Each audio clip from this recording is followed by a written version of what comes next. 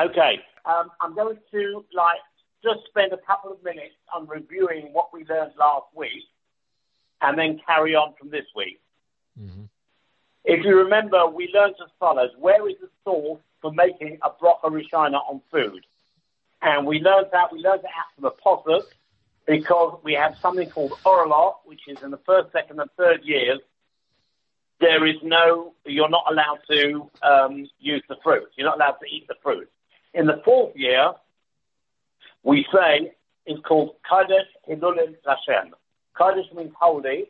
It's holy because you take it, it's like Master Sheni, and if you want to eat the fruit of the fourth year, then you've got to take it to Yerushalayim and eat it there.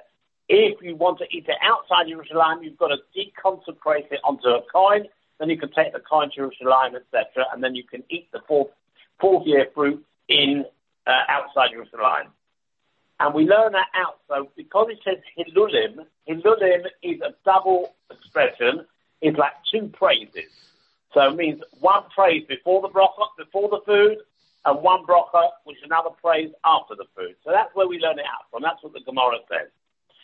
The next question that the Gemara asked was, surely we cannot learn it out from the word Hilulim, because Hilulim, which means two praises, is needed for two separate dinim regarding the fourth year fruit.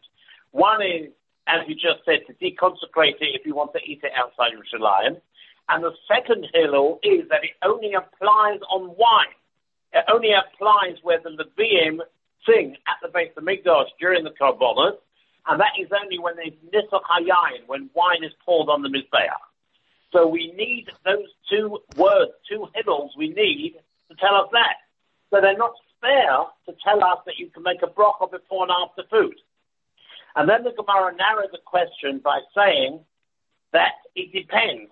If you call it Neter Avoy, in other words, Neter Avoy means that the fourth year fruit, the sort of rules of the fourth year fruit apply to all fruits, not just wine. Therefore, he does not need one of the Hiluls to tell us that it's for grapes only, which produce wine, because he doesn't hold what they do. He holds that the rules of the fourth year fruit apply to all fruit.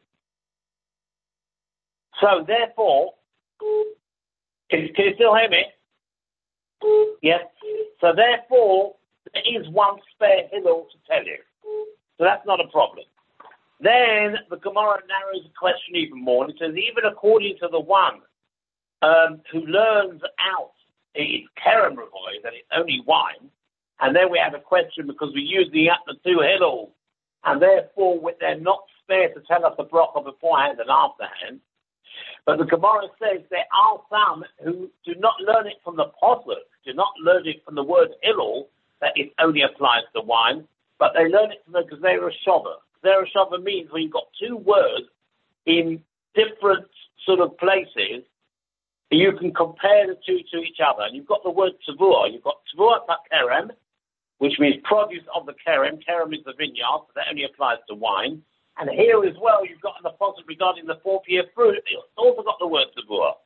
So therefore, if you learn it out from the Gezerah Shava, but not from the word Hilul, you've got a Hilul spare to tell us that you make a bracha beforehand and afterwards. And then we asked the final question was, hang on a minute. You've only got one Hilul spare, because the first Hilul tell us that you've got to deconsecrate it, and if you want to eat the fruit outside Yerushalayim, that only applies on the bracha achrona, the last bracha, because we've only got one Hilul spare, and since the Pesach says and that refers to the bracha after the food, so we've only got it to cover that. Where do we know that you have to make a bracha before food? And on that, the Gemara answers it's the Kal V'Chomer. If already, after you're satisfied, you've got to make a bracha, how much more so when you've got the food in front of you and you are about to assuage your hunger on it, that you've got to make a bracha. That's the Kal V'Chomer. That is where we got up to last week. Now, we're up to now the word Ashkechon, which is, if you look at Lamed Hey Amud Aleph, and you go from where the bottom first lot of wide lines start, and you go, I think it's 13 lines up. 1, 2, 3, 4, 5, 6, 7, 8, 9, 10, 11, 12. Yeah, 13. 13 lines up apart from the first lot of wide lines. And the last word on the line is Ashkechon. Okay? Have you got it? Yeah, I've got it. You got it. Okay. So now we say like this. Ashkechon Kerem. We are now talking, we're discussing we said there's 2 months of Amos. One is called Neter Avoy. Neter Avoy means that the 40th fruit applies to all trees, not just wine. And then you've got Kerem Avoy because it only applies to wine. Now we're talking about the person who says Kerem Avoy. So the answer is, says the Gemara, Ashkechon Kerem. Okay, we worked out from the Gemara that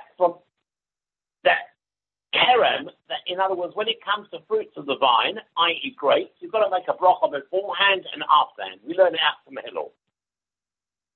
But Sha'ar minayin. Where do we know that we can make a bracha on other things as well, any other type of food? We've only learned, the Gemara that we learned last year only tells us about wine. Answers the Gemara, the Yalef Mikerem.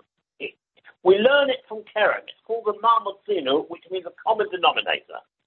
As follows: Ma Kerem Dovishanen Nevatom Brocha, just as fruit of the vineyard, i.e. grapes, stroke wine, is something from which you derive benefit, and you've got to make a brocha. Now we know you've got to make a brocha on wine. Therefore, any other thing, there's no reason to distinguish between wine on the one hand and any other food. The same way you've got to make a brocha on wine because you have benefit from it. So therefore, it just stands to reason that any other food that you have, you're also going to make a brocha before and after. So now says the Gemara, not so quick. Ikonomifrach. No, you can ask the following question. Mala Keren Shekaim Chayes Alalos. What comparison can you make to grapes, which is unique? There's something unique about grapes, that it's subject to the law of Olalos. Now, Olalos is as follows. You know, when we have a sort of a bunch of grapes, it's got like sort of, it's wide at the top. It's like a shoulder. That's called the koseh. And then it droops down when you have a bunch of grapes, and that's called a noteh. Right? That's called the drooping part. Now, what happens if grapes don't grow like that, but you've just got literally a single row of grapes? That is called Olalos. A single row of grapes. And the prophet tells us that has got to be given to the Aniyim, to the poor people. Right? So therefore we're saying like this. We find that there is a chumrah, a stringency, attached to grapes, which don't apply to other fruits. So perhaps what the Gemara is saying is, we've established that you make a bracha on grapes. And the Gemara says, well, where do we know about other foods? So we say, look, there's no reason to distinguish. The same way that you make it on grapes, so you make it on any other food which you have benefit from. So now the Gemara says, no. Perhaps the reason why you make it on grapes is because grapes have got something unique and a special sort of a stringency about it, that of olalos, that you've got to give olalos, you've got to give these grapes that don't grow properly, you've got to give them to the aniyim. So perhaps that is what obligates you to make the bracha. But perhaps any other food where olalos does not apply, that you don't have to make a bracha. The Gemara grain will show. Now, grain, we know that you've got to make a bracha because it says before the halach of the Berochos, the person before talks about lechem. So we know you've got to make a bracha on bread, and then you've got to make a bracha on bread, which has got nothing to do with olalos at all, like grapes, and we still see we've got to make a bracha. That proves that you've got to make a bracha. We can learn it out from Komot. Komot proves that olalos is not a reason to hold us back from not saying a bracha on any other thing. Because the grain hasn't got olalos, yet we still make a bracha. Says the Gemara, not so quick. But there's something distinct and special and unique about bread, about grain. What comparison can you make to grain, which is subject to the law of challah? It means, what that means is that if you've got dough, which is made of the 5 species of grain, which are wheat, barley, spelt, oats, and rye. So if you've got doughs made from that, you have got to give to the Kohen, you've got to give challah. So again, you see, there's a stringency regarding bread, which it might not be the same stringency as grapes, which is underlined, but it's got a different stringency. It's also got a stringency that you've got to give challah, as opposed to all other sort of types of fruits and food where you don't have to give challah. So again, the Gemara asks the same question. You cannot prove from grain, which makes bread, that because you have to make a bracha on that, then you have to make a bracha on all other foods. Because again, the Gemara says, that is a special stringency that we have, because since we see that you have to give challah to the Kohen on these, on this grain, therefore you can see it's something very special and unique, which doesn't apply to other things. And perhaps that's what obligates it to make the bracha. So we still haven't got a proof as to, even if you've got, you know you have to make a bracha on grapes. And even though you know you have to make a bracha on grain, but there's no proof that you have to make it on other things. There's the Gemara, Keren Yechir. We go back again. Because we wanted to say, look, you can't bring a proof from grain, because grain you've got to give challah. So there's the Gemara, we'll go back to Keren Yechir. Let a vineyard show that it's not tied to the law of challah, yet we've still got to make a bracha. So again, challah got nothing to do with it. Because I did, the argument repeats itself, because then if you want to bring in Keren again has got other legs. It goes round and round. It's a vicious circle. Each thing you're going to find something. It's true the chumras are different, but each one's got a certain chumrah, and perhaps that's what obligates it to make the bracha. So we still don't have any proof. And the Gemara carries on the Chazar, the argument repeats itself. In other words, what that means is each one has got a different chumrah. The chumrah of the grapes is the Olah, and the chumrah of the bread is the challah. So if you've got two things, but their unique features are not the same, then you've got to look at the common characteristic, the common denominator that they've both got. The common characteristic of both grapes and grain is it's something from which you derive benefit, you've got to say a bracha. Therefore, any other food that you've got as well, which you derive benefit from, you've got to make a bracha. So therefore, that's where we have our reason why we've got to make brachas on other food as well. The Gemara, not so quick.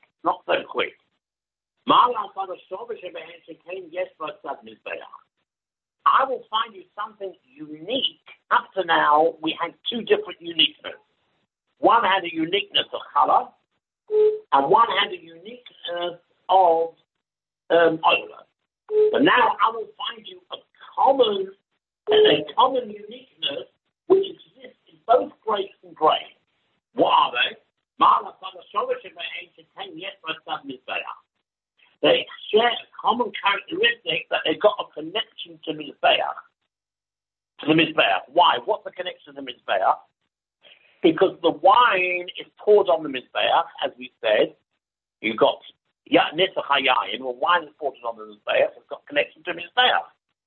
And as far as the wheat is concerned, that you make flour from that, and the Berochos, the meal offerings, are made from that. And therefore, it might be that the requirement to recite a bracha only applies to foods which go on the Mizbeach.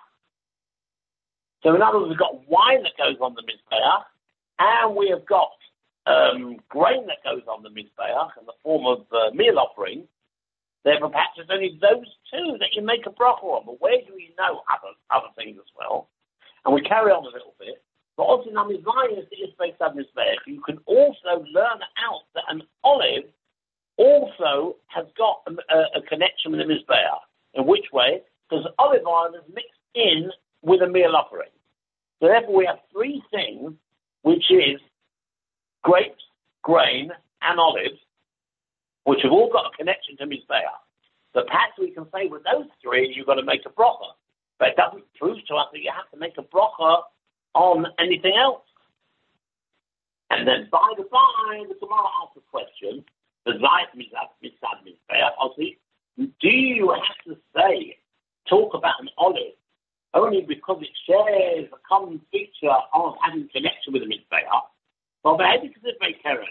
It says it, Mefurish in the prophet, it says in the prophet, Yavem Migolish Vatoma, and he burnt from the piles of produce. This is where the foxes, their tails were set on fire. And then it says, Keren Zayim. Now, Keren, we know what it says is wine, and Zayim is olive. So in the prophet, you compare them to each other. The more you have to come along and say an olive is only compared to Keren, to wine, because they've got a Mizbeach connection. There's a much closer connection that they're both mentioned in the prophet. So to that, the Gemara answers on the Papa, Keren Zayim Ikri, Keren Somalai Ikri. Keren Zayim means an olive grove, but it only means an olive grove when you add the word Zayim. But we are looking for the word Keren on its own, because when we talked about grapes, it says Tuach HaKerem, just mentions the word Kerem on its own. So if you would have Kerem here on its own, it would mean Zion, then you would only need the prophet. But since you need the extra word Zion, it's not Kerem on its own, therefore we've got to count onto the fact that it's connected to the Mizbeach rather than from the prophet. That the Gemara just mentions by the by. Nevertheless, there's the kasha. The point is that the reason why both grapes and grain you make the bracha on is because they've got a special importance to them that they're on the Mizbeach and therefore they're worthy of a bracha. However, any other foods which have got nothing to do with the connection with Mizbeach, that wouldn't require a bracha. So there's what the Gemara says, right? We've got to derive it from somewhere else. We can derive it from the Shiur Saminim. The Shiur Saminim, these are the 7 species for which Eretz Yisrael is praised. And it's Eretz Chitos, etc. It's the land of wheat, barley, grape, fig, pomegranate, olives, and dates. Right? So those are the 7 species for which Eretz Yisrael is praised. And that is mentioned just before the pasuk of Berochos of Savota. And therefore we know that you've got to make a bracha on that. You've got to make a bracha on the Shiur Saminim. And therefore my Shiur Saminim is obviously named in its own bracha, just as each of these 7 species is something from which you can have benefit. And you've got to say a bracha. Of course, I want to name its own bracha. So any other thing which you derive benefit, you need a bracha. Says the Gemara, no, I'll find you something unique. I'll find you something unique connected with the Shiur Saminim, which doesn't apply with anything else. And Ma the Shiur Saminim sheken chayovim b'bikurim. With the Shiur Saminim, you've got to bring bikurim. Bikurim means that the landowners, they've got to bring the first fruits of each year's crop. They're going to bring it to the Beit HaMikdash, and they've got to give it to the Kohen. So therefore, it could be this special, unique feature which the Shiur Saminim have got, which namely is that they're hard to be Bikurim. That's what obligates it to make a bracha. But otherwise, it wouldn't have to make a bracha. So we've still got a problem. In other words, all these questions are: yes, we know you've got to make a bracha for grapes. Yes, we know you've got to make a bracha for grapes. Yes, we know you've got to make a bracha for the Shiur Saminim. But where do we learn our other foods from that? And we still haven't found a place. And by the by, the Gemara asked another question. And furthermore, I don't know why the Gemara asked this question, because we had it just before. But I understand that the bracha is afterwards, so that's the bracha of the Chazal of the Berochos. The following benign, when do we know you've got to make a bracha of Rishona? So that we, as we answered before, like kasha, that's not kasha, it's also the Kalachana. When you're satisfied, you make a bracha. When you're hungry, how much more so? In other words, when your food is in front of you and you're about to assuage your hunger, therefore, even more so, you make a bracha. But the first question still remains, that the reason why the Shiur Saminim requires a bracha, possibly, is because of it's got something unique about it that you bring bikurim. And then this is all according to the Mazda Omar, who learns Kerem Ravoy. Now, what about the Netter Ravoy? So the Gemara carries on, says the Mazda Omar Netter Ravoy, which means that it applies not just to one, it applies to all fruits. In other words, the holiness of the 40th fruit applies to all fruits, of course, all trees. They're not the hook either yet. Hotainak holds over the Natia.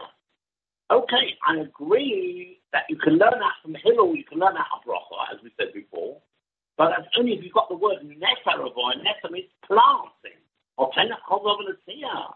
Anything that's subject to planting, fine, then you've got to make a Berochos. The last one, the Tia, but foods that are not subject to planting, to go, for example, bottle bakes in the dogging, meat, eggs, and fish. They're not planted. So minole, so where do you know you have to make a Berochos? Because remember, the one who says Neta Ravoy, he means he says it applies to all fruit. And therefore he doesn't apply it only to grape, and therefore he's got one Hillel spare to learn it. So the Gemara now asks another question. It only applies to Neta Ravoy. Neta means to be planted. But what about meat, bacon, eggs, and fish, which is not planted in the ground? So where do we know you have to make a Berochos? Where do you know you have to make a Berochos?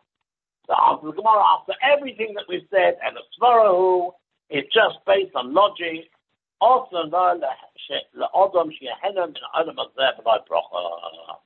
It's forbidden for a person to have benefit from this world without first reciting a Berochos. And if I can just refer you to Rashi, which is 4 or 5 lines up, Svarahu, the Kim Denene, since you have benefit, it's obvious that you've got to thank the person who created you, who enabled you to have that benefit. So it comes at the end of the day, at the beginning, we thought it was a proper limud. As Tosfos says, the bottom Tosfos says, the poslet, which was Kodesh Hilul Hashem, the Nosim Le'el Asmak Ba'almo. When we brought it originally, we thought it was a proper limud.